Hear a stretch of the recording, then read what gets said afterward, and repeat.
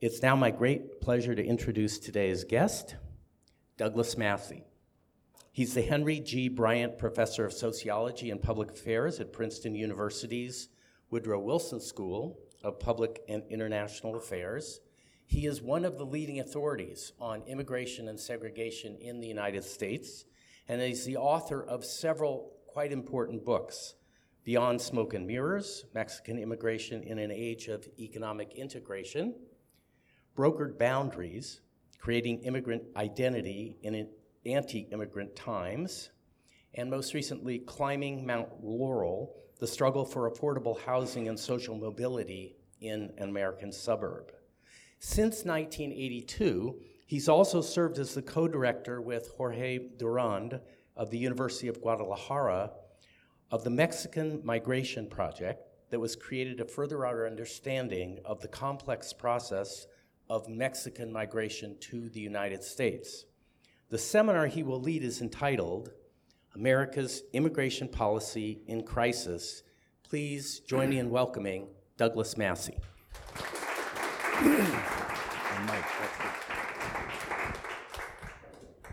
Thank you. It's a great pleasure to be here.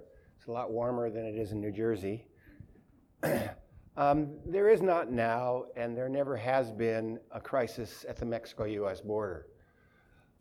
When crises pop out every generation or so, or sometimes more frequently, they're not really about immigration. They're about what's going on domestically within the United States. And politicians, political entrepreneurs, bureaucrats, pundits use Mexican immigrants and immigration to address domestic concerns, usually in a way that demonizes the immigrants for ulterior purposes within the United States. So Mexican migration really didn't begin until long after the border was established in 1853. In fact, the border wasn't even defended until 1924 when the Border Patrol was founded. And when the Border Patrol was founded, it was founded not to keep Mexicans from coming in. It was founded to keep Europeans from coming in around the quotas that we set up in the early 1920s to keep out Southern and Eastern Europeans, basically Italian Catholics and Russian Jews. And Congress was afraid they were going to sneak in through Tijuana or through Matamoros, Mexico. In fact, during the 1920s, it was a period of very high migration between Mexico and the United States. Mexican migration really begins in 1907 when the U.S. reaches its gentleman's agreement with Japan. If you're not familiar with the gentleman's agreement, it was an agreement between the U.S. government under Theodore Roosevelt and the Japanese government, by which Japan would agree not to let their people come to the United States if we would agree not to ban them from doing so. Japan was a rising industrial power and didn't want to have the shame and ignominious fortune of China and being banned from entry into a Western country. So they voluntarily restricted their own immigration. That immediately created labor shortages in California, all out the West, the Southwest, and the solution was Mexican immigrants. And they began by being privately recruited, following the rail lines down to Mexico and beginning to recruit. And then once the World War I broke out in 1914, European immigration stopped, creating further labor shortages, and immigration from Mexico spiked. And then once the U.S. Joined the war effort in 1917, the government set up a recruitment program, a guest worker program. And then after the war, in the 1920s, when Congress passed the Quota Acts to keep out Southern and Eastern Europeans, and immigration fell, Mexicans were in demand all over the United States. And their population in the United States grew quite rapidly, from a relatively small level of around 100,000 in 1900 to about 750,000 at its peak in 1929 or 1930. Then, of course, the Depression hit. And, of course, the Mexicans were no longer welcome because they were going on welfare and taking jobs that should belong to real Americans. And so there was a mass deportation campaign from 1929 to 1935. They deported about 450,000 people, basically cut the Mexican population in half in a space of a few years. And that stopped Mexican immigration to the United States pretty much dead for the entire decade of the 1930s and into the 1940s. And then World War II comes about, and there's a mass mobilization in the United States after Pearl Harbor, and mass draft, and a mass movement of almost all available workers who weren't in the military into factories. And the United States decided, well, we wanted those Mexican workers back. And so the government approached Mexican government and said, gee, we're real sorry about that deportation campaign last decade, but we could really use your help now. And they set up something called the Bracero program. It's a binational agreement between Mexico and the United States for the temporary importation of Mexican workers with short-term visas for labor, mainly in agricultural and food processing, largely in California and other southwestern states. Initially, Texas was excluded because Mexicans were so discriminated against in Texas that the government didn't want to expose their citizens to those conditions, but ultimately they did start going to Texas as well. That program, which was initially envisioned as a temporary wartime measure, grew during the war, and then after the war, Congress wanted to get rid of it because they didn't want Mexicans coming in. But after the war, all those Okies that you saw coming into California to harvest the crops in the 1930s, and as in the Grapes of Wrath, they were now working in unionized jobs in factories in California, in working in the new military industrial complex, and they didn't want to go back to the farm fields. And it created huge labor shortages, and no Americans would go into these jobs. And so as the Bracero program was winding down, employers started telling their braceros, well, you're not going to be able to come back with a bracero permit, but when you go back this year, tell all your brothers and sisters, cousins, aunts, uncles that if they come back with you next year, they will find a job waiting for them. And that was the start of the first real phase of illegal migration to the United States. And illegal migration was growing, and that was causing more and more political problems because if they're illegal migrants, they're by definition criminals and lawbreakers and therefore a threat. And that comes to a head in 1953. It's the end of the Korean War. There's a brief recession. It's also getting towards the height of the McCarthy period where everybody's afraid of communist infiltration. And the Mexico-U.S. border became framed as the soft underbelly by which the communists would infiltrate into the United States. And Mexicans were seen as unwanted people because of high unemployment in the U.S. And for the first time in 20 years, a Republican administration took over under Dwight Eisenhower, and he appointed a former Marine Corps commandant to be head of the Immigration Naturalization Service. And to address the political turmoil, they launched Operation Wetback from 1953 to 1954, which for the first time apprehended more than 1 million people along the Mexico-U.S. border. And if you listen to some of the hardline people today, they say, what we need is another Operation Wetback because that was so successful. It stopped illegal migration. And if you look at the data, apprehensions for people crossing the border precipitously fell. But actually, they precipitously fell not because of the apprehensions, not because of the crackdown at the border, but because Congress quietly, at the same time, without much fanfare, doubled the size of the Bracero program. And in the late 1950s, there are 450,000 Braceros migrating into the United States on an annual basis. And at this time, under U.S. immigration law, there were no numerical limits on immigration from any country in the Western Hemisphere. And about 50,000 legal permanent residents were coming into the United States every year from Mexico. So in the late 50s, you have a migration system that gets pretty well established where you got 500,000 Mexicans coming into the U.S. every year. Most of them are circulating back and forth. The vast majority are circulating back and forth. Even people with green cards were moving back and forth and just using the green card as a permanent guest worker permit, basically.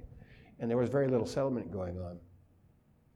And that persists. The Bracero program exists up through the end of 1964. And then Congress decides to terminate the Bracero program. It's the middle of the civil rights movement, and it comes to be seen as an exploitative labor program, which of course it was. And they also sought to deracialize the U.S. immigration system by eliminating the restrictive quotas and the outright bans against certain ethnic groups. And so they created a new system that gave every country in the world 20,000 visas, and they allocated those visas according to labor market needs and family reunification criteria. And they set a worldwide cap of 290,000 visas, and then they set hemispheric caps of 170,000 in the Eastern Hemisphere and 120,000 in the Western Hemisphere. And that's the first time in America in history that there's a numerical limit on Western Hemispheric immigration. And then over the course of the years, they further ratcheted it down. And in 1976, they put the Western Hemisphere under the global cap. It was no longer any separate hemispheric quotas. And the entire world is under a new system with a cap of 290,000 visas, only 20,000 visas per country per year, with immediate relatives of US citizens exempted.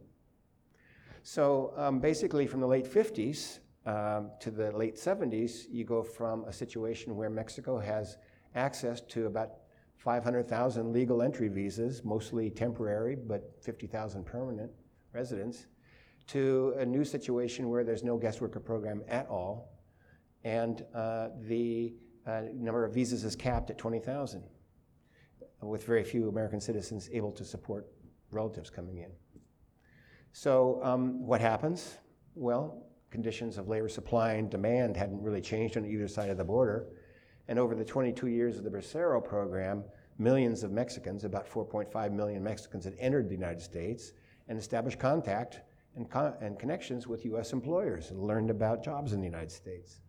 And so when all of a sudden after 65, the opportunities for legal entry are curtailed, the obvious thing happened.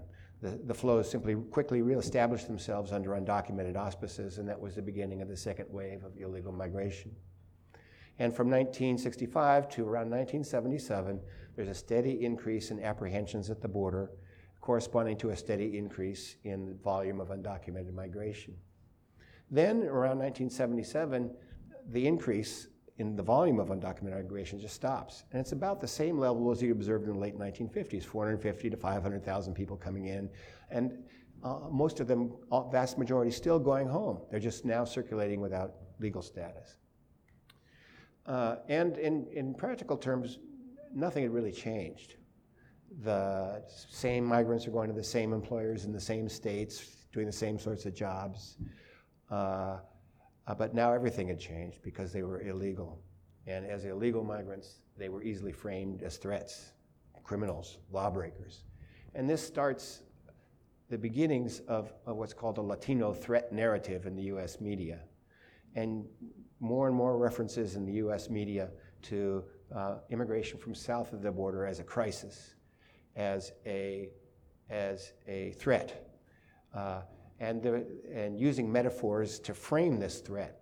The two favorite metaphors are marine metaphors and martial metaphors. So marine metaphors, it's a tidal wave that's going to flood the United States and drown its culture and inundate its society.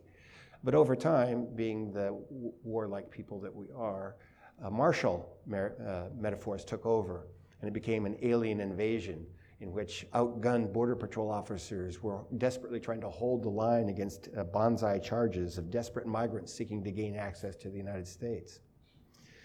And this threat metaphor gets more and more currency in the American media, more and more references in TV, magazines, newspapers. And this actually pushes American public sentiment in a more conservative direction and creates demands for more and more border enforcement and more restrictive immigration legislation, which is really kicked off in 1986 with the Immigration Reform and Control Act, which gave legal status to former undocumented migrants, about 2 million or so, but at the same time began an escalation of border enforcement that was totally disconnected from the underlying volume.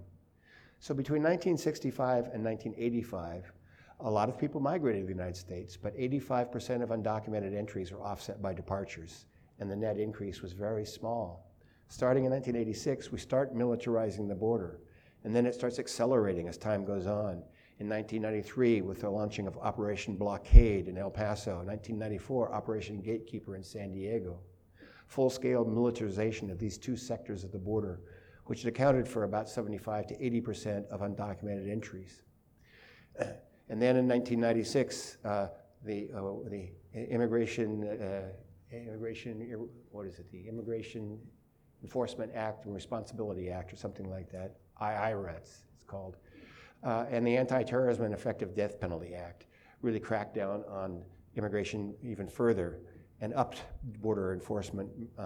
And then, of course, 2001, the September 11th events occur, and the USA Patriot Act passes and ramps up border enforcement to exponentially, to unheard of levels.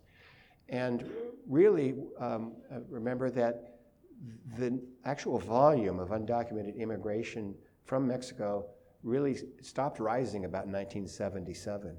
So all this escalation of border enforcement is occurring when there actually is no underlying increase in undocumented migration. So, but this huge militarization of the Mexico-U.S. border, turning the Border Patrol into the largest arms-bearing branch of the U.S. government, with the exception of the military itself, with a budget of about $3.9 billion per year, and current officer number of agents of around 20,000 a year, 20,000 people. This had big consequences, but not the ones that people expected. The strategy, the thinking was this would drive up the costs so high and make the risks so great that people would not come anymore. But that's not what happened. It did drive up the costs. Border crossing costs went from about, in 2016 dollars, from about $800 a crossing to currently about $6,000 a crossing. And it also increased the risks, and the death rate along the border increased dramatically. And some, since 1986, about 6,300 people we know of have died while attempting a border crossing, and the death rate has gotten extremely high.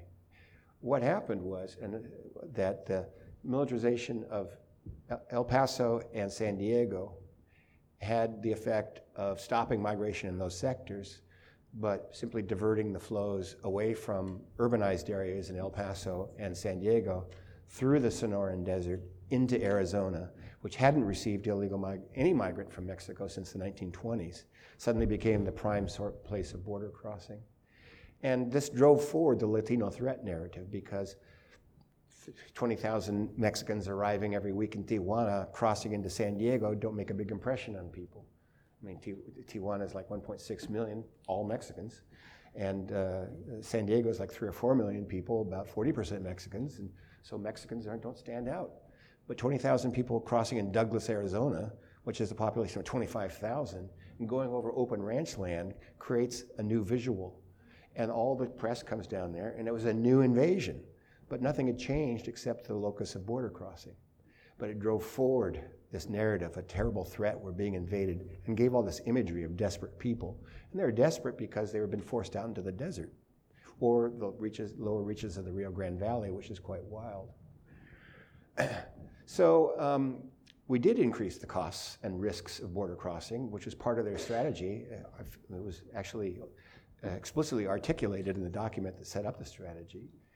But this didn't stop people from coming, because the jobs were still there, and with all that money being spent on border enforcement, it never really increased the likelihood of apprehension. Because when they set up all the militarization in San Diego, of course, the first year they did that, everybody runs into it and there's a big spike in apprehensions. Next year, they're not so dumb. They don't go there, they go around. And they're going through places where it's more dangerous, but there are also many fewer Border Patrol officers. So the probability of apprehension actually goes down for a time. And then it's like a whack-a-mole game, so you block up this hole, and they switch somewhere else, you block up that hole, and they switch somewhere else, and it's always been that way. And so migrants really encountered a new set of circumstances at the border. They knew that, okay, it's gonna cost me a lot more, and it's gonna be really risky and quite dangerous, but the chances of me getting killed are still not very high. And when I get across, there's a job. And I can pay back this inflated cost and get on making money. However, they don't want to do that again. So rather than going back to face the gauntlet at the border again next year, they stay. And they have to stay longer because they have a bigger upfront cost to pay off. If it costs $800 at one time, and then $2,400 another time, you got to stay 3 times longer to pay off the bill if it's an $800, if you're making $800 a month. So there's the male migrant workers start staying much longer, and over time there's a process of family reunification. As the males stay longer, the wives join them, bring with them their younger kids who are today's dreamers, and then the ones who are single start forming relationships with people north of the border. And so we don't observe any decline in the likelihood of taking an undocumented trip to the United States, but we observe after 1986 an accelerating and strong decline in the number of people coming back from trips in the United States, especially from the first trip to the United States. And so by this time we're spending upwards of $3 billion a year, and the net effect of that $3 billion is to dramatically accelerate the rate of undocumented population growth in the United States and increase the volume of migration into the country. It's a very simple equation in demography.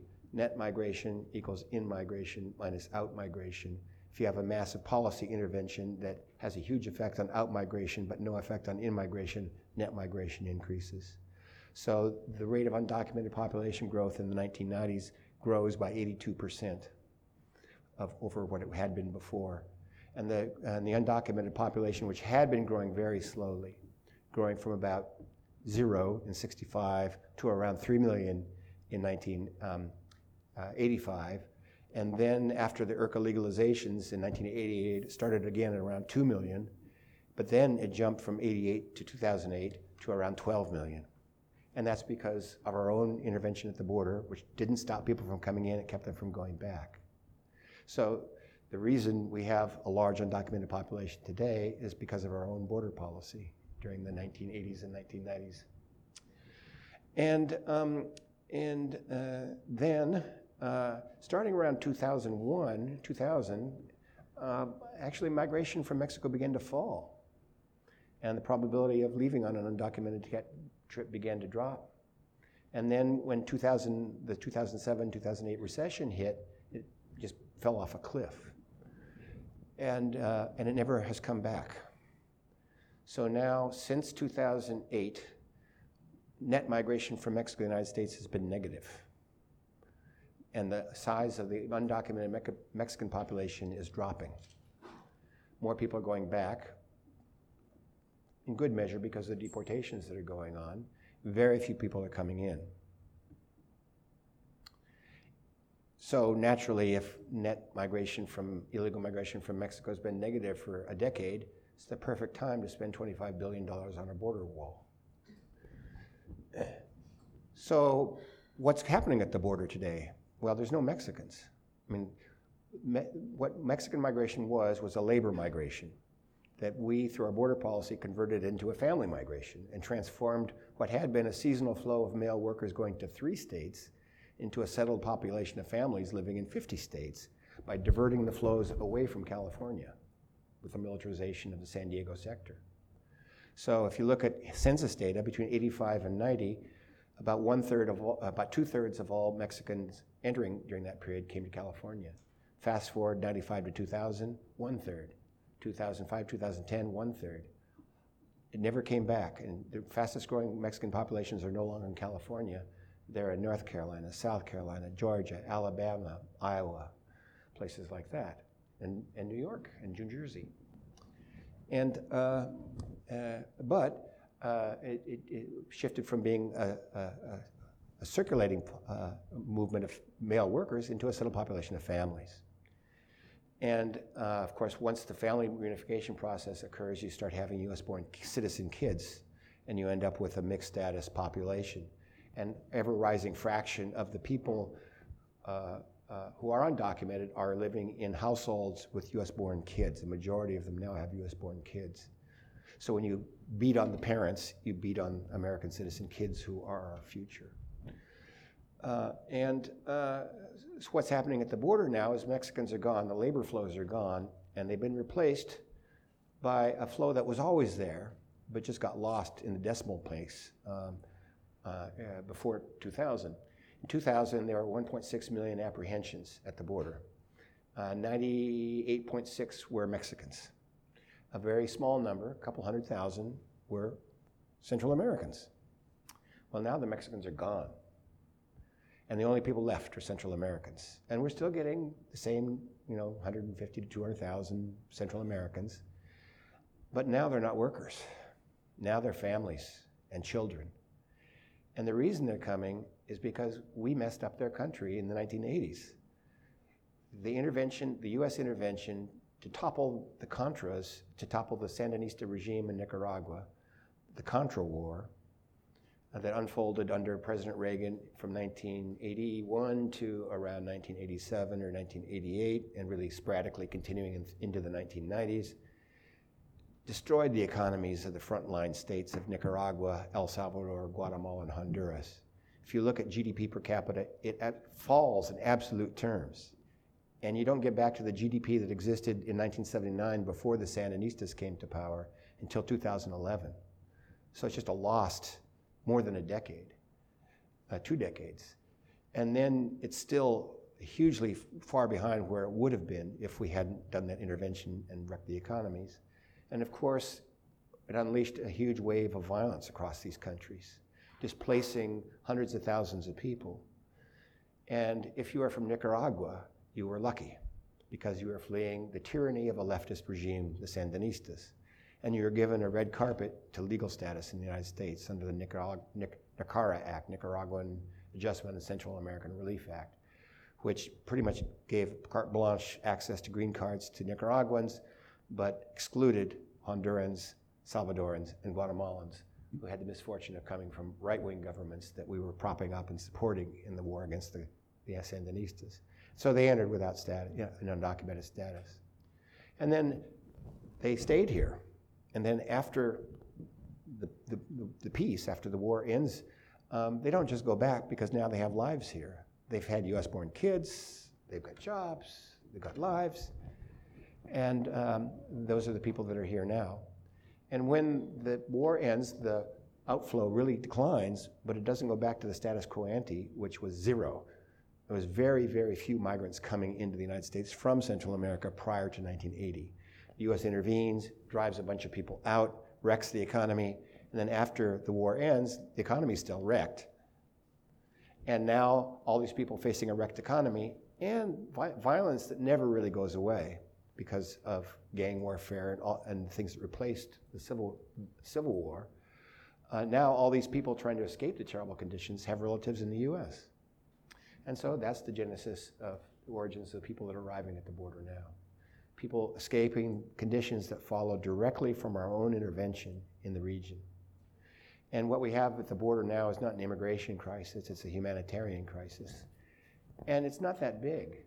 It's really small by most standards, certainly by the standards of what happened in Europe.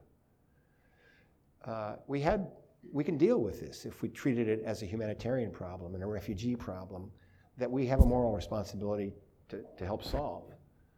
When the boat people started coming out of Southeast Asia after our misadventures in Vietnam, hundreds of thousands of people were brought into the United States. They were processed as refugees. They were settled in a short time. The vast majority have integrated into the United States. The second and third generation, with a few exceptions, are doing quite well, following the footsteps of other immigrants to the U.S. It was a success. And we could do the same thing with the refugees who are now showing up at our southern border from Central America. And there are many fewer of them than there were people in South Vietnam, Cambodia, Laos, at the time of the boat people. Central America is very small. Salvador is about 6 million people. Honduras is 9 million people. Guatemala is 13 or 14 million people. Mexico is 130 million people. And it took 50 years of continuous large-scale Mexican migration for 10% of Mexico to end up in the United States, which is what's there now.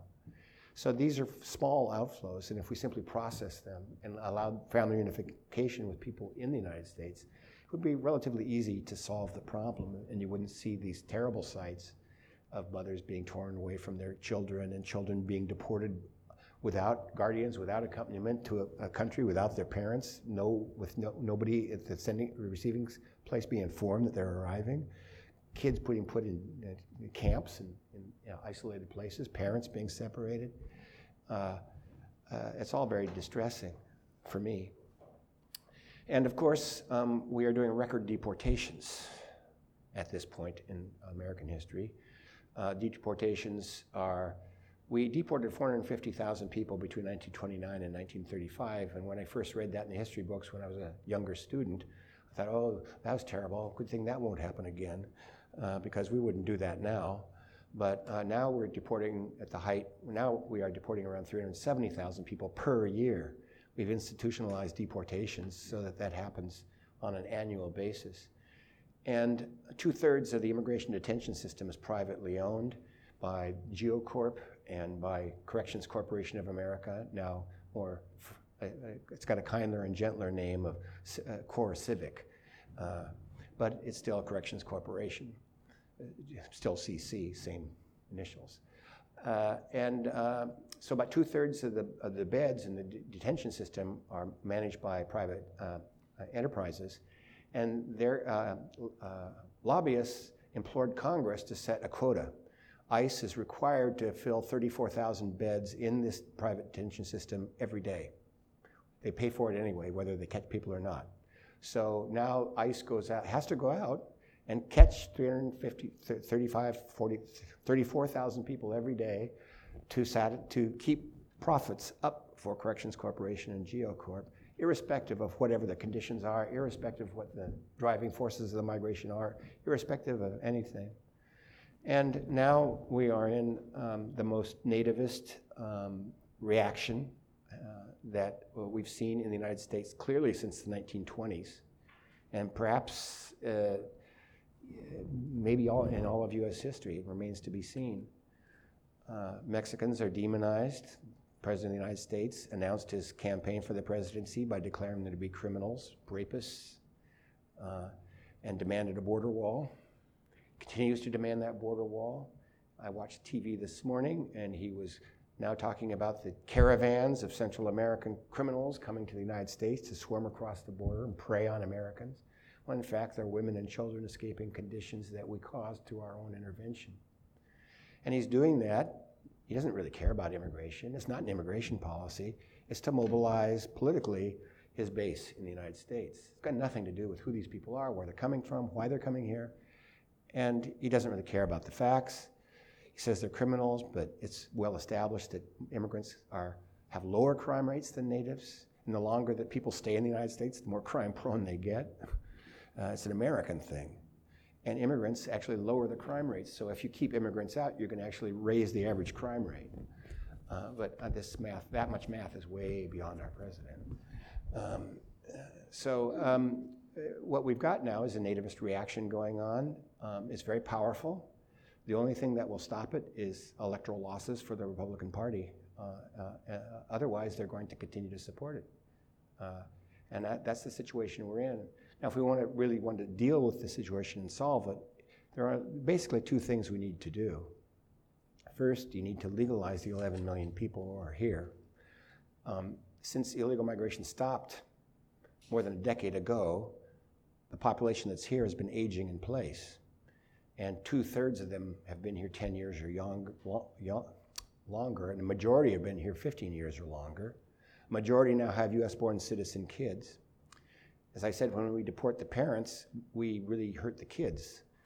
According to the US consulates and embassy in Mexico, there are about 700,000 American-born citizen kids in Mexico with their deported parents, where they are undocumented in Mexico. If they have been deported at an older age, they don't speak Spanish very well. They don't know much about Mexican history. They don't know popular Mexican culture. They might have thought they were Mexicans when they were in the US, but they were really Americans. And then they get down to Mexico and they get bullied and ostracized by the Mexican kids who don't think they're Mexicans. What are you doing here? You're not Mexican. And the Mexican school system is trying to integrate these people, but it's a real struggle. And of course, these are American citizens who will be coming back someday because they're American citizens, only they'll come back with less education, having been traumatized, and probably be fairly angry people when they come back, and that's our future workers. And their children, for them, they're minors.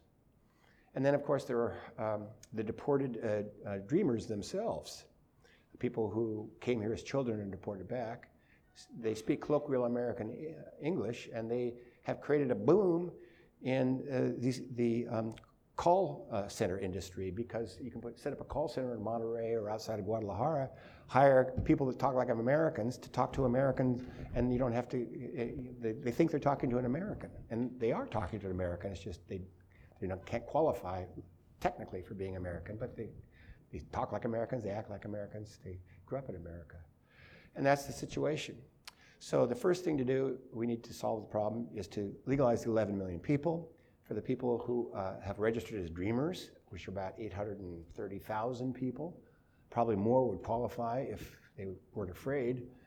The 830,000 dreamers are more secure as citizens than we are, because they've already undergone a complete and full security clearance with Homeland Security that says they're no threat to the U.S. society. And so for those people, I would need immediate and amnesty and give them at least a permanent resident status on a fast track to citizenship.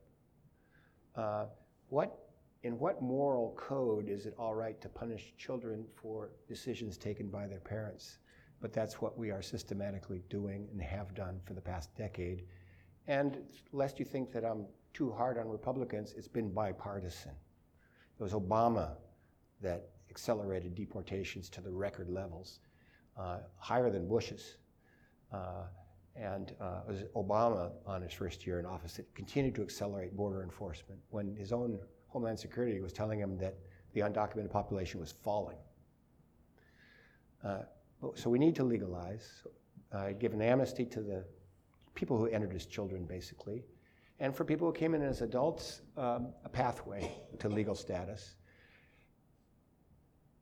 They've been framed as criminals and lawbreakers. I think politically, you have to somehow say, okay, they broke the law, they need to make some kind of atonement. So you give them a pathway, so if they learn English, they pay their taxes for years, they get an immediate temporary status, legal status, allows them to live and work without fear, and then a pathway to legal status. And then if you really want to punish them, fine them $2,000 at the end of their period so that they pay their debt to society and can move on. If you can get these people legalized, then the refugee problem becomes much easier, because now there are legal ways to reunite them with family members in the United States. And the family members are in a much better position to support the refugees coming in, because they can work above the board, they can acquire labor mobility, they can get higher wages. One of the biggest drags on wages in the immigrant population is the fact that large shares are undocumented. And if you legalize them, wages are going to rise. And if the baby boom had half a brain, they'd want to legalize all these undocumented people so their wages would rise, they'd make more money, they could put more money into the social security system to fund their retirement, which is totally underfunded, and they would buy their houses that they're going to move out of because they're old. But what we have today is not a rational debate. It's not based on any kind of logic or facts or information. It's a deliberate use of racial and ethnic enmity to mobilize a base on explicitly nationalist, nativist, xenophobic terms that is happening yet again in the United States. And until that's over, we won't be able to solve our problems, and we won't be able to be the kind of democratic society, democratic republic that we were founded to be. Thank you. I'd like to know, and I know that you are active in Mexico, what is Mexico doing to address the things that are happening? Well, they're doing what they can on their side of the border to facilitate the reintegration of their citizens who've been deported back to a country that they haven't lived in many times for many, many years. And the biggest challenge, as I said, is integrating their US-born citizen kids back into a country where they're not citizens, they're undocumented, and they don't have the credentials to technically to receive social services in Mexico. And they're trying to get them credentialed in some way, working through the bureaucratic processes. And the Secretary of Education is trying to use some of the deported dreamer-type kids to help integrate the U.S. citizen kids into the Mexican school system because they speak Spanish better.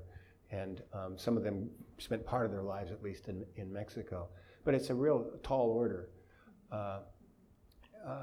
And the Mexican consulates are doing their best to try to protect the student, the migrants here. They have this matricula consular. They have an identity document that a lot of localities will accept as identification for official purposes. So they're trying to give them a document. I know that's true in California. Oops, well, I'll just talk louder. I know that's true in California. Is that true in other states? It's true in all the states. Is it? It's a policy of the Mexican Foreign Ministry, and it goes through all the consulates.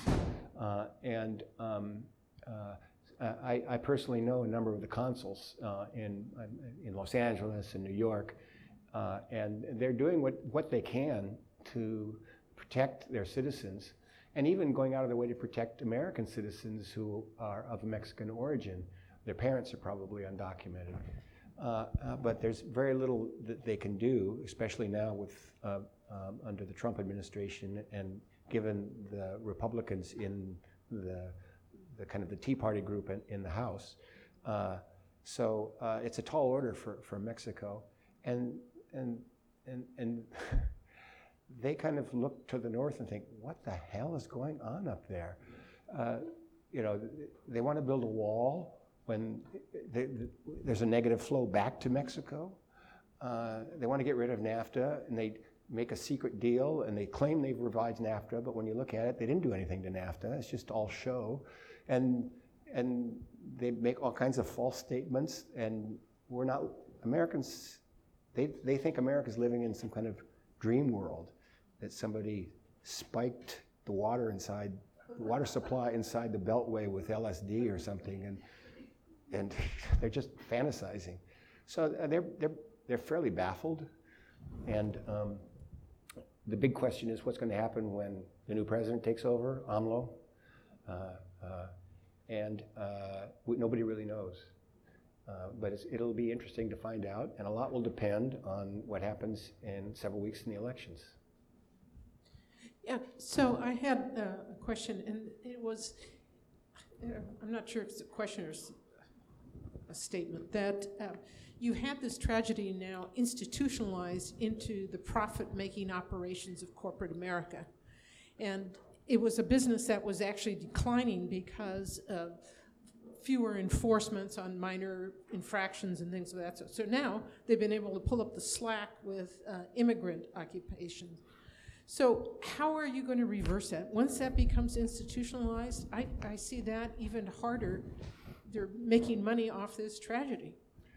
It's worse than that because it's not only the private corporations, which the major shareholders of these corporations are the Carlyle Group, which are it's a capital group that's organized by a bunch of former Bush administration officials. So it's like they make their money through government contracts, and then they pressure the government to get the contracts that will make them more money. It's kind of incestuous. But it's worse than the private sector because now the Border Patrol unions and the ICE unions are very supportive of ever-increasing enforcement. And when Obama tried to scale back, they sued him in federal court for not enforcing the law. So now you've got a public workers union, and Republicans hate unions, but they like these two unions just fine. And they're not going to try to de-unionize the Border Patrol or de-unionize ICE like they de-unionized the public workers in Wisconsin. And so it really creates a huge political problem because there's a lot of more and more vested interests in it, even though it's doing a lot of damage to the United States, both in practical terms and in moral terms, and certainly in our standing worldwide. So you have to come up with something for all these employed people to do, to earn money so that their livelihoods aren't threatened. Maybe you could take that $25 billion you're going to spend on a wall and devote it to turning these into, they could actually do something useful for the war on terror. I mean, Saudis and Kuwaitis drove the planes into the towers on 9/11, and to show Al-Qaeda how tough we are, we deport our Latinos. And you know, the border has become this all-encompassing symbol. If you want to show the American people that you're going to be tough and protected from threats, the simple answer for everything, one size fits all, more border enforcement. So you may have noticed that Al-Qaeda, Congressman Louis Gohmert of Texas was saying, we know there are people, that we know that Al-Qaeda is setting up camps in Mexico to teach people to learn how to act Hispanic, and then they're going to come across the border and attack America. So, like, this guy's, there's got to be something in his water. Can you imagine fundamentalist Islamists coming into Tijuana and blending in, shooting tequila, smoking some dope? And how do you teach somebody who's an Arabic speaker to act Hispanic if they're a fundamentalist Islamist?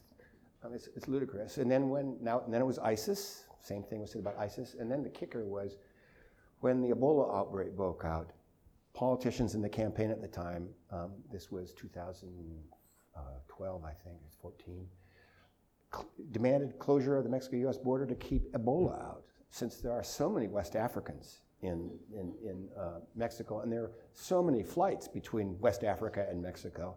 That's obviously the place you're going to put all your enforcement resources. Would you put money into the border on Canada, where there are Islamic populations and where there are known terrorist cells that have infiltrated the United States, and where there are lots of African populations and flights into Canada? No, you put it on Mexico's border. So it's really, a lot of special interests. A big chunk of America is convinced that border enforcement is the solution to all of our threats.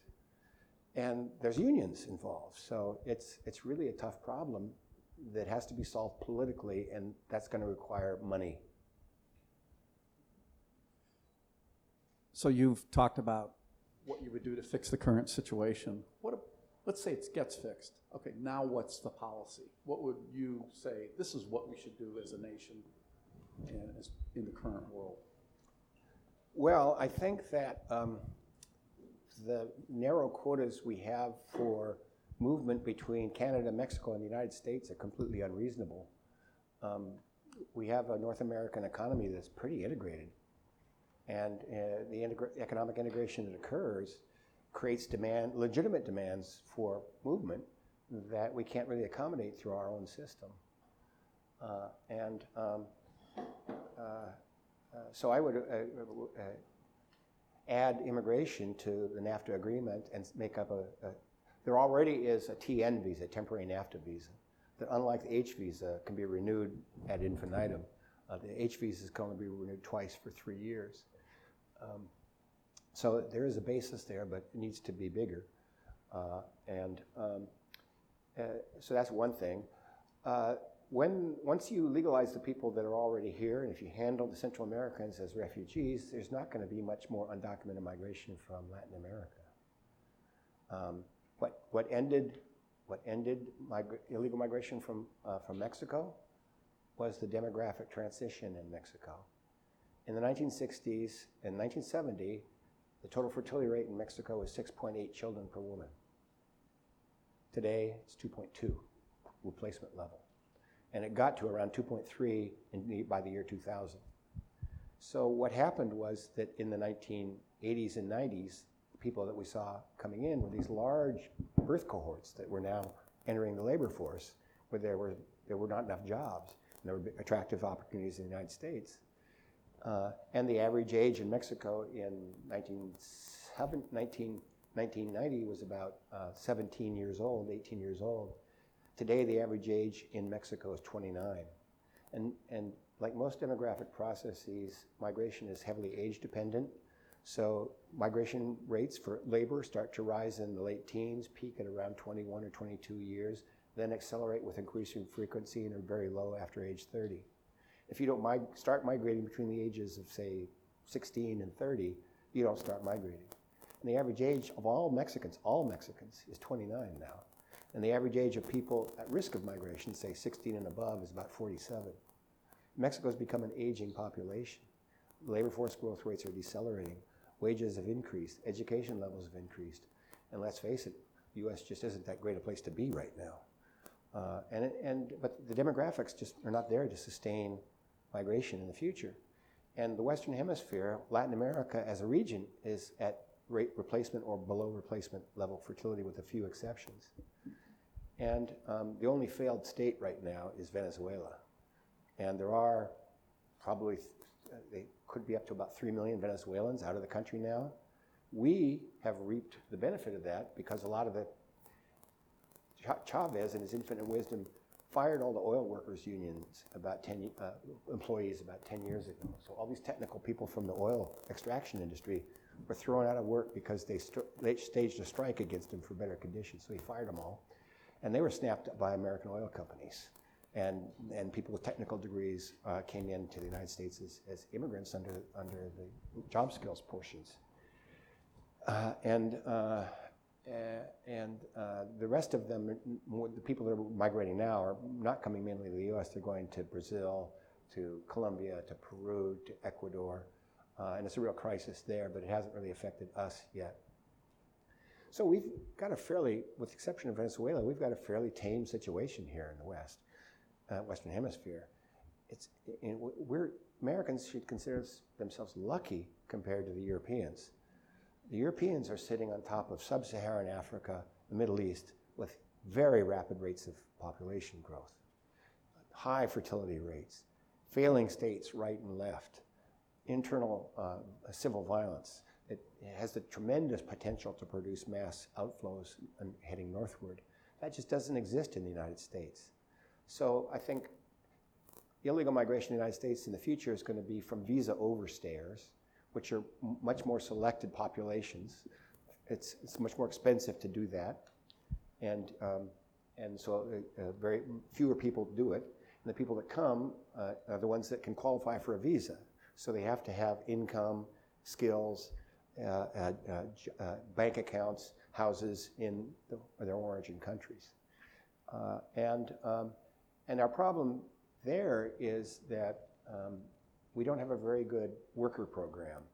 So I think we have the beginnings of a good worker program. Trump and a lot of people are calling for a point system for skills. And Canada has that, and Australia has that, but it actually doesn't work very well. You get a bunch of people that acquire points because they got a lot of education. They might be doctors or lawyers or architects or engineers, and then they come in, but they can't get jobs as doctors, lawyers, architects, or engineers because it takes a long time to meet the licensing requirements. A lot of them end up driving cabs in Montreal or Toronto, and they get kind of bitter. And this is the source of some of the terrorist cells, people that get there and feel alienated and bitter in Canada. So it's not like Canada's a model. It's a model if you want to have well-educated taxi cab drivers, but not a great model for actually incorporating skilled workers into the economy. The United States, we give these H visas. So you get an H visa for 3 years and renew it for another 3 years. Now you're stuck, you can't move, you can't enter the labor force. You work for the person who sponsored you to be there. And then at the end of 6 years, after you've learned to work in the U.S. labor force, acquired skills, speak the language, you're booted out. There's very few places for you to go through the legal system, and I think what we need is a much more generous way of adjusting status from skilled H visa to permanent resident. A lot of people now are going back to China to support China in its boom and its economic boom with human capital they acquired in the United States. And then we complain about Chinese going over back to China after we trained them. So it's kind of crazy. So that would be one thing to fix. And then there's lots of arguable things one could talk about in the immigration system. Chain migration happens. The biggest source of chaining is the brother and sister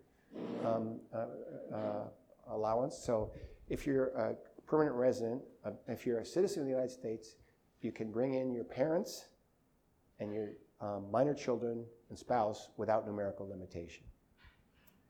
And if you're a U.S. citizen, you can sponsor your brothers and sisters, subject to numerical limitation. Now, I can understand bringing in your spouse and minor children if you bring in an immigrant. Parents, a lot of them come in to supervise kids while the parents are working in the U.S., so it's kind of a wash. Brothers and sisters, I don't see a huge justification for that. I mean, if you're a legal resident or a citizen, you can go back home and visit them and see your brother and sister. It's not a hardship. My brother lives in LA. I see him sometimes I don't see him. It's the modern world. We don't live in the same place with our families. So I don't see a strong justification for that. And if you wanted to cut back on chaining, that would be the one preference category to eliminate without causing a lot of damage or human misery. So in general, I think the biggest single problem is the 11 million people out of status. Second biggest problem is that we have a refugee problem and we treat it as a criminal problem. And the third issue is what we do with our labor migrants. And we don't provide a pathway for them to continue into the labor force after we've already integrated them.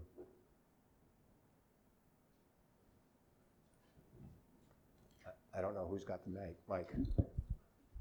Yeah, I'm an immigrant, and I had the good fortune to come from Canada. So with white skin and coming from Canada, it hardly counts as immigration. But it does give me a huge sensitivity to this issue.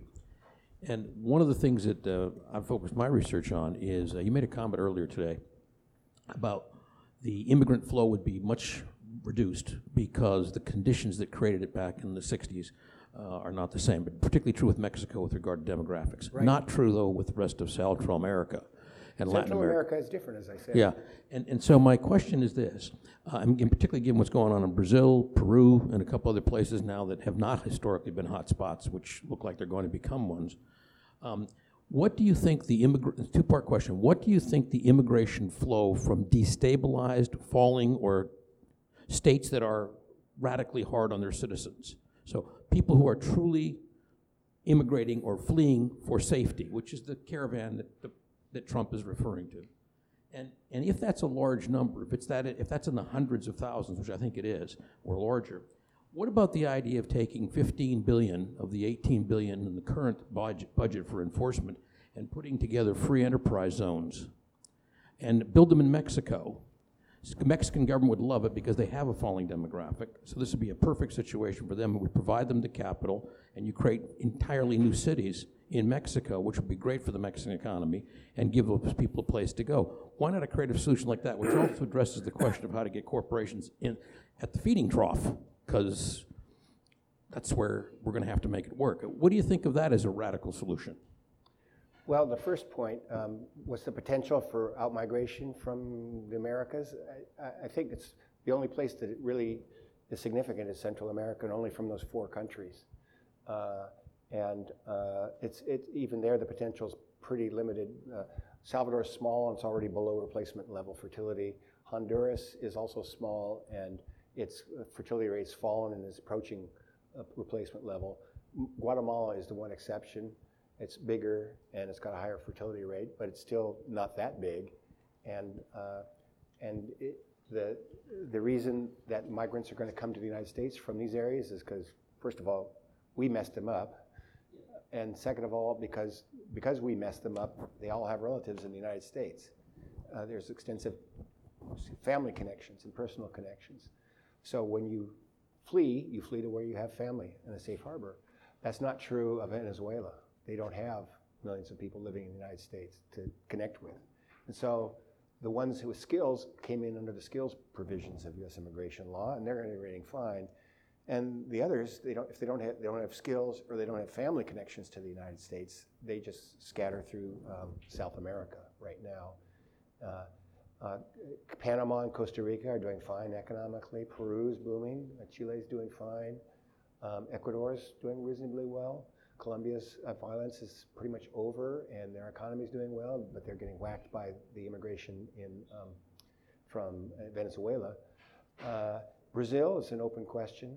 They've got serious political and economic problems, and it looks like they're heading for a very right-wing government. I don't know what that will mean, but they don't have a very high rate of fertility, and they're not growing very fast, but they are a big population. So I just don't see a lot of demographic potential for mass migration from those parts of the world into the United States.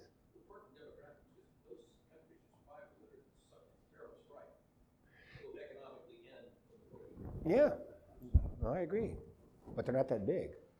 I mean, you're not going to get a situation where you have the entire population's moving, but there'll be significant movement for a while until the violence quiets down. And I think your idea about investment in Mexico is on the money. I've written long before Trump ever came into office that if we'd been smart in 1994 when we set up NAFTA, we would have followed the model of the European Union. There was a big debate when they brought in the poor countries in the South, Spain, Portugal. Will we give them labor mobility or will we not? And it wasn't just an economic union, it was envisioned ultimately as a political union as well. And so they gave them free labor mobility, and there was fear that there'd be a mass outmigration from Spain into Germany or England. And that didn't occur.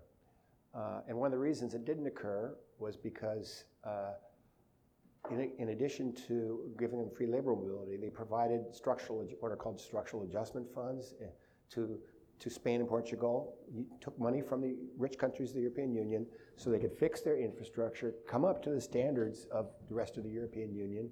Even though the wages were always still lower, a lot of the things that were driving migration stopped. And there was a net flow of Spaniards back to Spain, not only a net flow of Spaniards back, but a huge flow of Germans into the Balearic Islands, so that towns in Mallorca now have German mayors. And Spain was pretty much integrated. And then when they let in the Eastern Bloc countries, they had the same debate, and there was no mass outmigration despite all this hysteria about Polish plumbers in France and England. But you're seeing this ongoing nativist reaction that's been spreading. And it doesn't have anything to really do with the immigrants per se. There's, in U.S. history, and I think globally, these nativist reactions occur periodically when two conditions prevail. One is rapid demographic change, mainly mean national origin change, racial and ethnic change, combined with a rise in economic inequality and insecurity. When those two things coincide, you get a nativist reaction. And that's what we're observing around the world today. But I think that if the United States in 1984 had maybe not given free labor mobility, but increased the quotas for Mexico and Canada, and put a lot of, instead of spending $3 billion a year in border enforcement, put that money into structural adjustment funds to improve Mexico's infrastructure, create employment zones, maybe free enterprise zones in Mexico, we could have avoided all this mess that we're in right now. The irony is the right wing hates the immigrants, but the reason the immigrants are here is because they blocked them from going home. So I thank you so much for this very expansive explanation of the whole immigration crisis. The thing that I think is interesting in terms of how are you going to solve this? You can't. It's not a logical problem, and there needs to be a political change, but also it seems like it's so much of it is driven by rhetorical needs, and it serves a psychological need to have a scapegoat.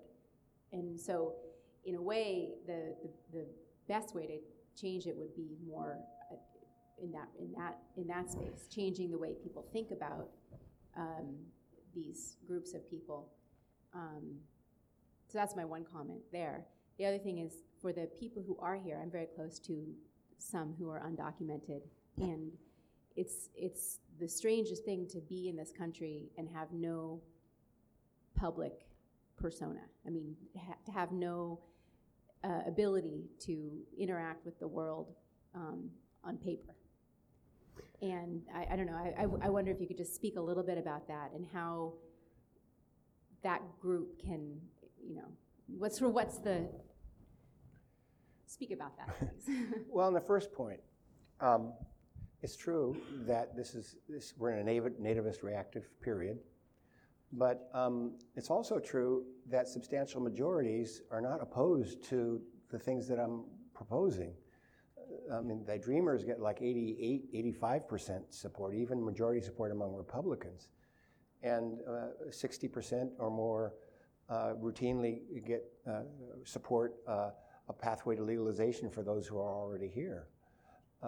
It's our electoral system that is dysfunctional.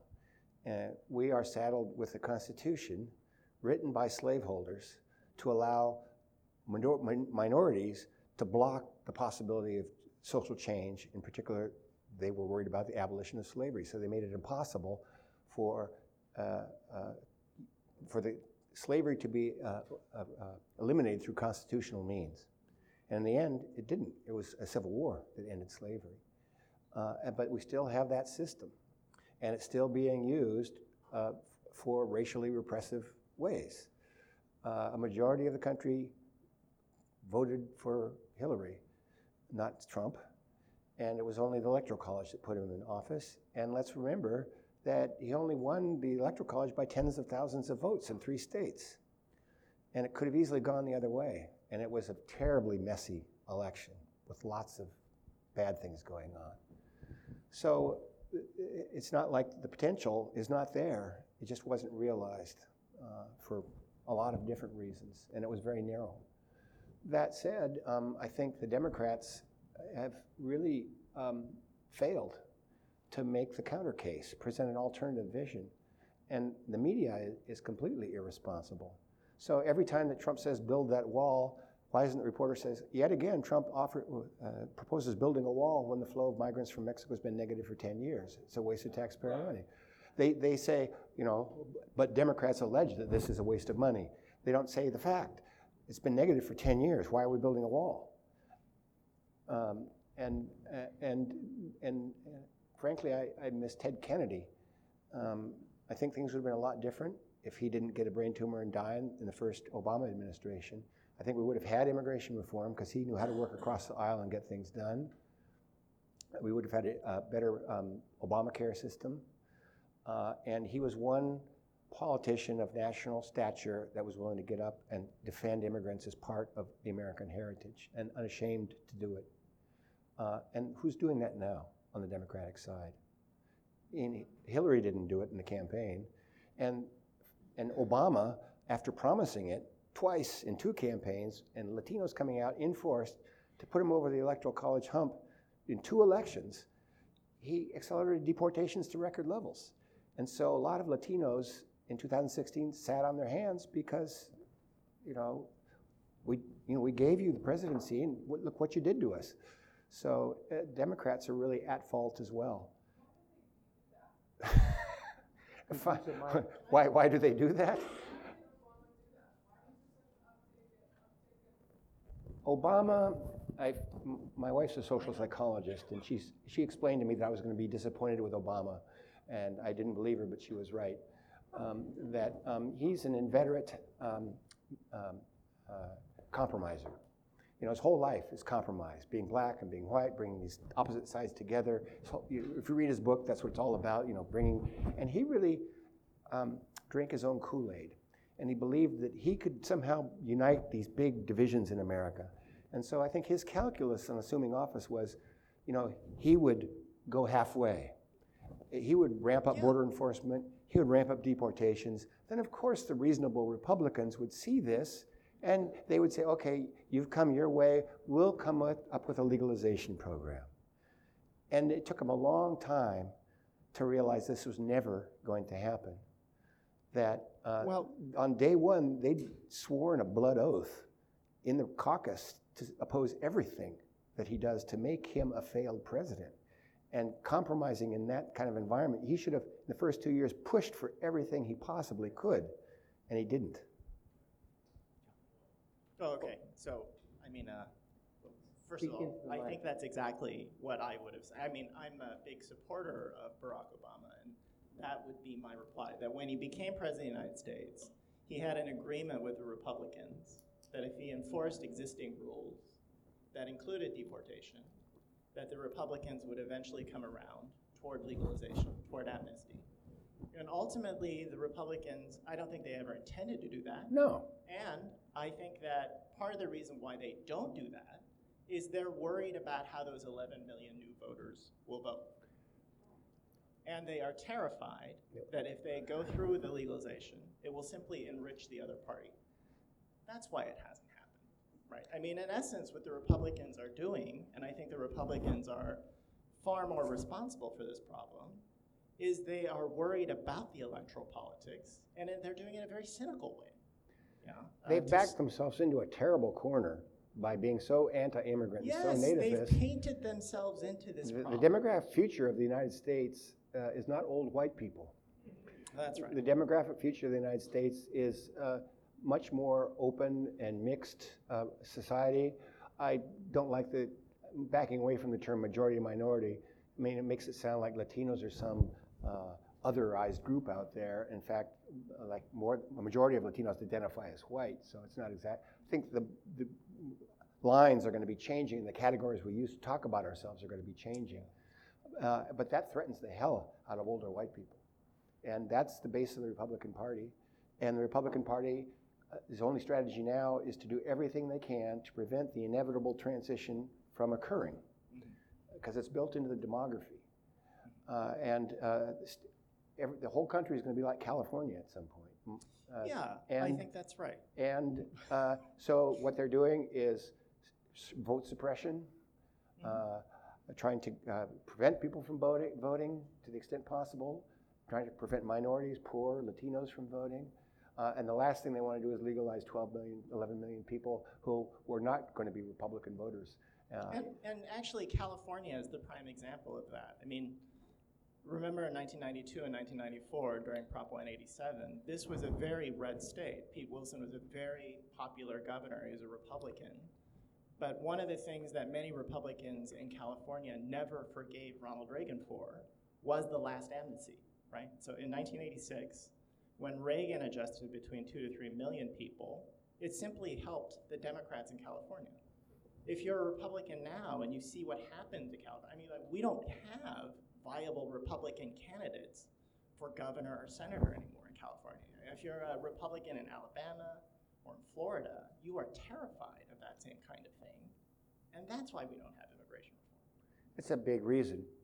So it's all political, mobilizing the base and protecting an electoral majority that's slipping away as we speak. Which is, by the way, pretty contemptible. But going back to your other question about the lives of people who are out of status, I'm from UCSB, and next month, Roberto Gonzalez is coming to our campus. He's one of the leading scholars of people who are out of status. He has probably the largest database where he's collected ethnographic research about that population. And he's coming to us from the Harvard Ed School. And so I would ask you to look forward to that. Roberto first is coming to Princeton next weekend, next Thursday and Friday for a conference. He's on a tour. For a conference organized by Alejandro Portes on children of immigrants in an age of exclusion. I'm presenting in that, and a number of other colleagues like Roberto will be presenting in that. We're documenting what's going on in the hopes that when the tide actually turns and the demography is pushing that way, that it'll be recorded and we can know what happened.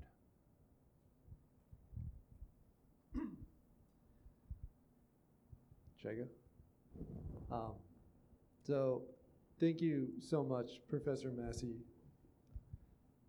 I really liked what you said. I've been thinking a lot about this idea that race, right, it's a real thing, but it's also, there's this element that's socially constructed that you just talked about that allows for people to categorize and to vilify, which has been pushed forward by this narrative that you also spoke about how minorities are a detriment to the American dream and how they're eroding our American way of life and our economy. So here I am, I'm in college, and I'm lucky enough to be surrounded by minorities, and I get to interact with them on a daily basis, and arguably we all do here as being residents in Southern California. I also look at the political landscape as being completely stymied by partisan politics, and everything that you're talking about sounds awesome. It seems so far out of the realm of possibility, though. Is it just going to be about assimilation? Is that what it is? Is that how we get to a place where we can accept these minorities because we live with them? We go to school with them. We understand their struggles as best as we can. Is that what it's going to take? No, the life table will take its inevitable course. Older white people won't survive that much longer. The baby boom is going to die off. I'm 66. I can see the light at the end of the tunnel. And there's a famous paper in sociology called The Cohort as a Concept in Social Change. And in it, a demographer points out that social change usually doesn't happen because there's a massive change in people's opinions and everybody does something different. Social change happens because younger people come into the population and they have different experiences. And they adjust their attitudes and behaviors and thinking to what's now. And the older people who are socialized in a very different age, they die out.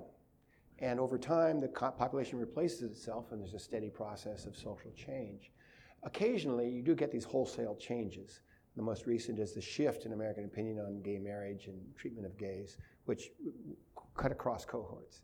But that was relatively uncommon.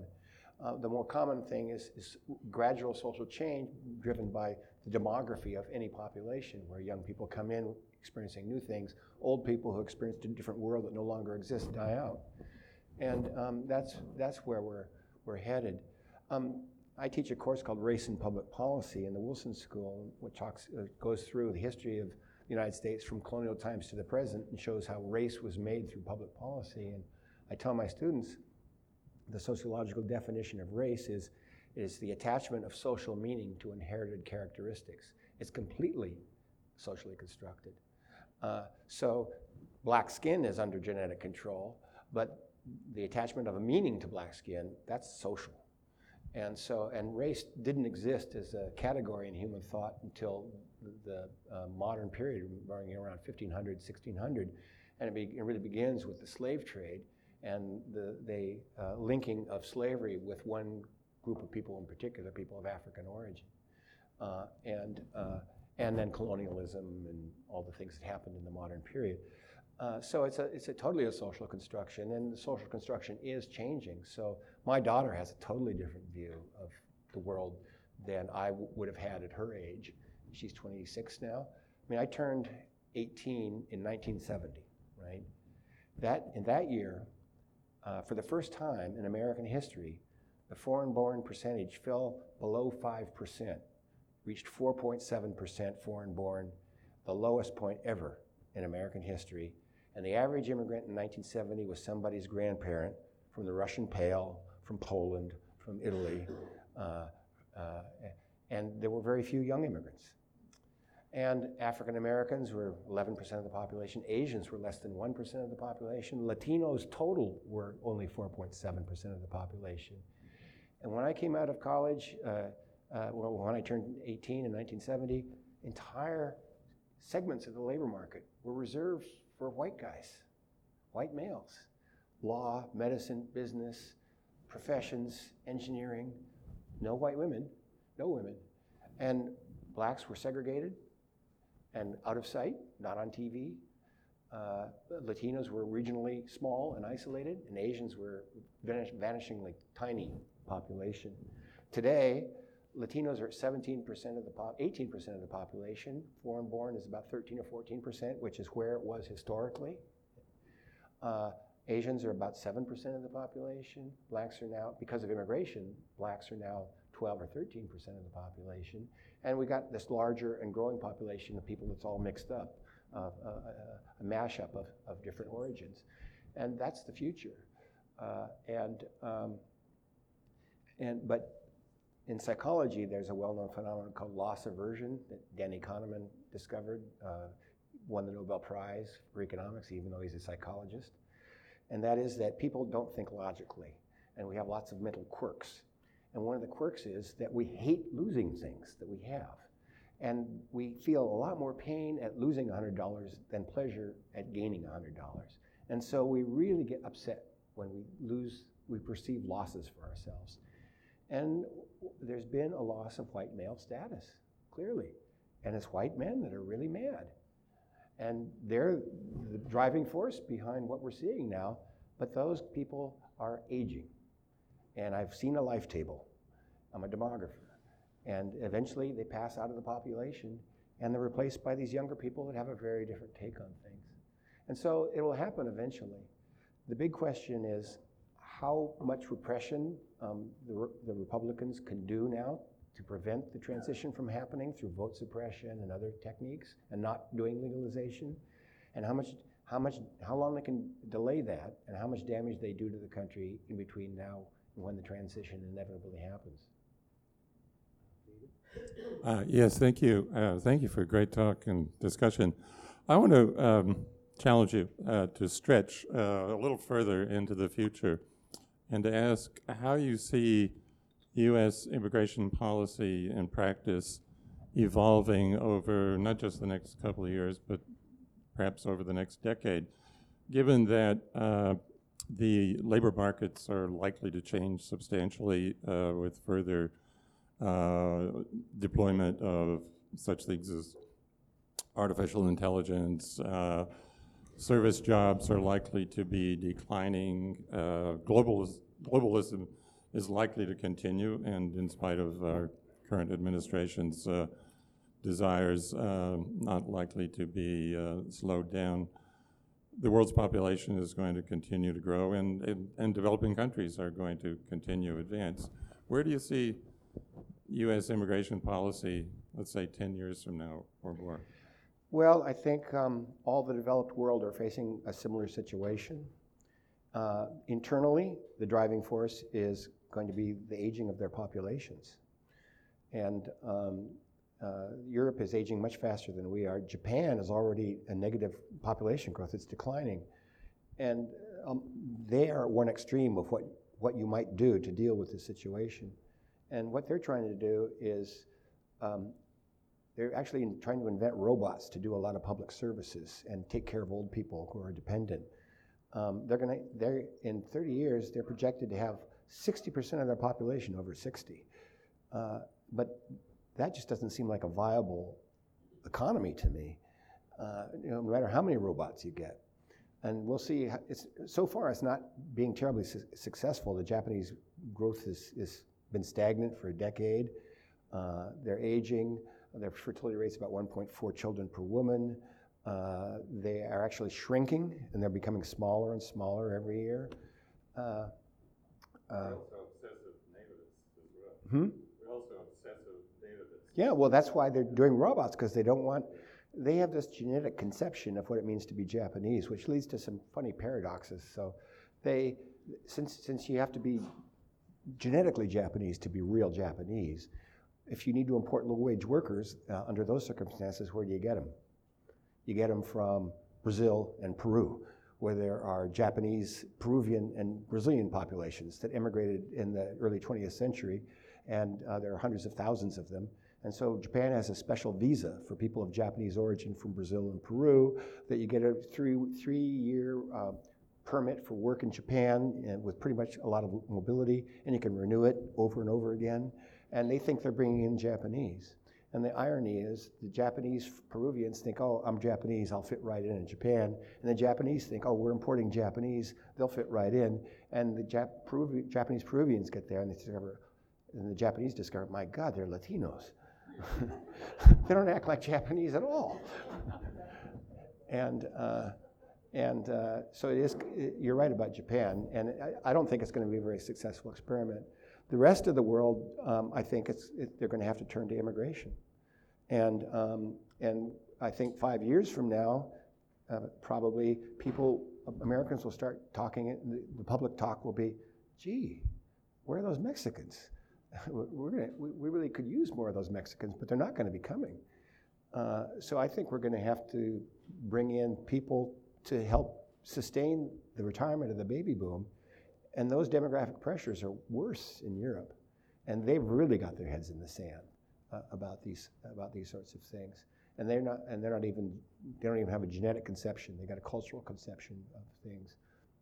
But it remains a mystery of how the politics of all that is going to work out. The other big driver, as you point out, is technological change and trade, globalization, which has been responsible for most of the transformation of the labor market, not immigrants. Immigrants are a tiny, tiny part of the economy.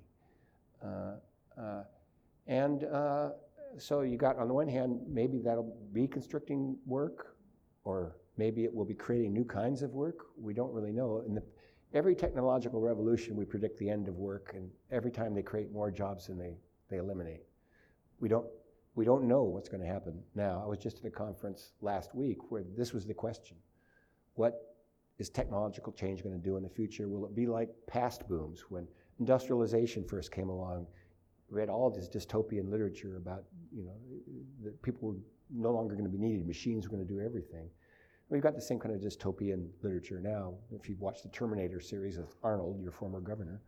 But we really don't know. And it could go either way. I've heard very smart people, futurists, plugged in, doing artificial intelligence research, give me both scenarios. And I don't know. I have a PhD in sociology, but that doesn't mean my crystal ball's any better than yours. But these are problems that the whole developed world is going to grapple with in the next decades. The aging of their populations and how they deal with that. And immigration is an easy and obvious way if you do it right. Or denial, and that creates its own problems with population shrinkage, slack economic growth, really difficult trouble trying to support in a social welfare system an aging population. And then the other problem is technological change in trade in the globalized economy. And the inevitable changes in the distribution of economics and work that those things bring and how that plays out. And those are going to be the big challenges in the future.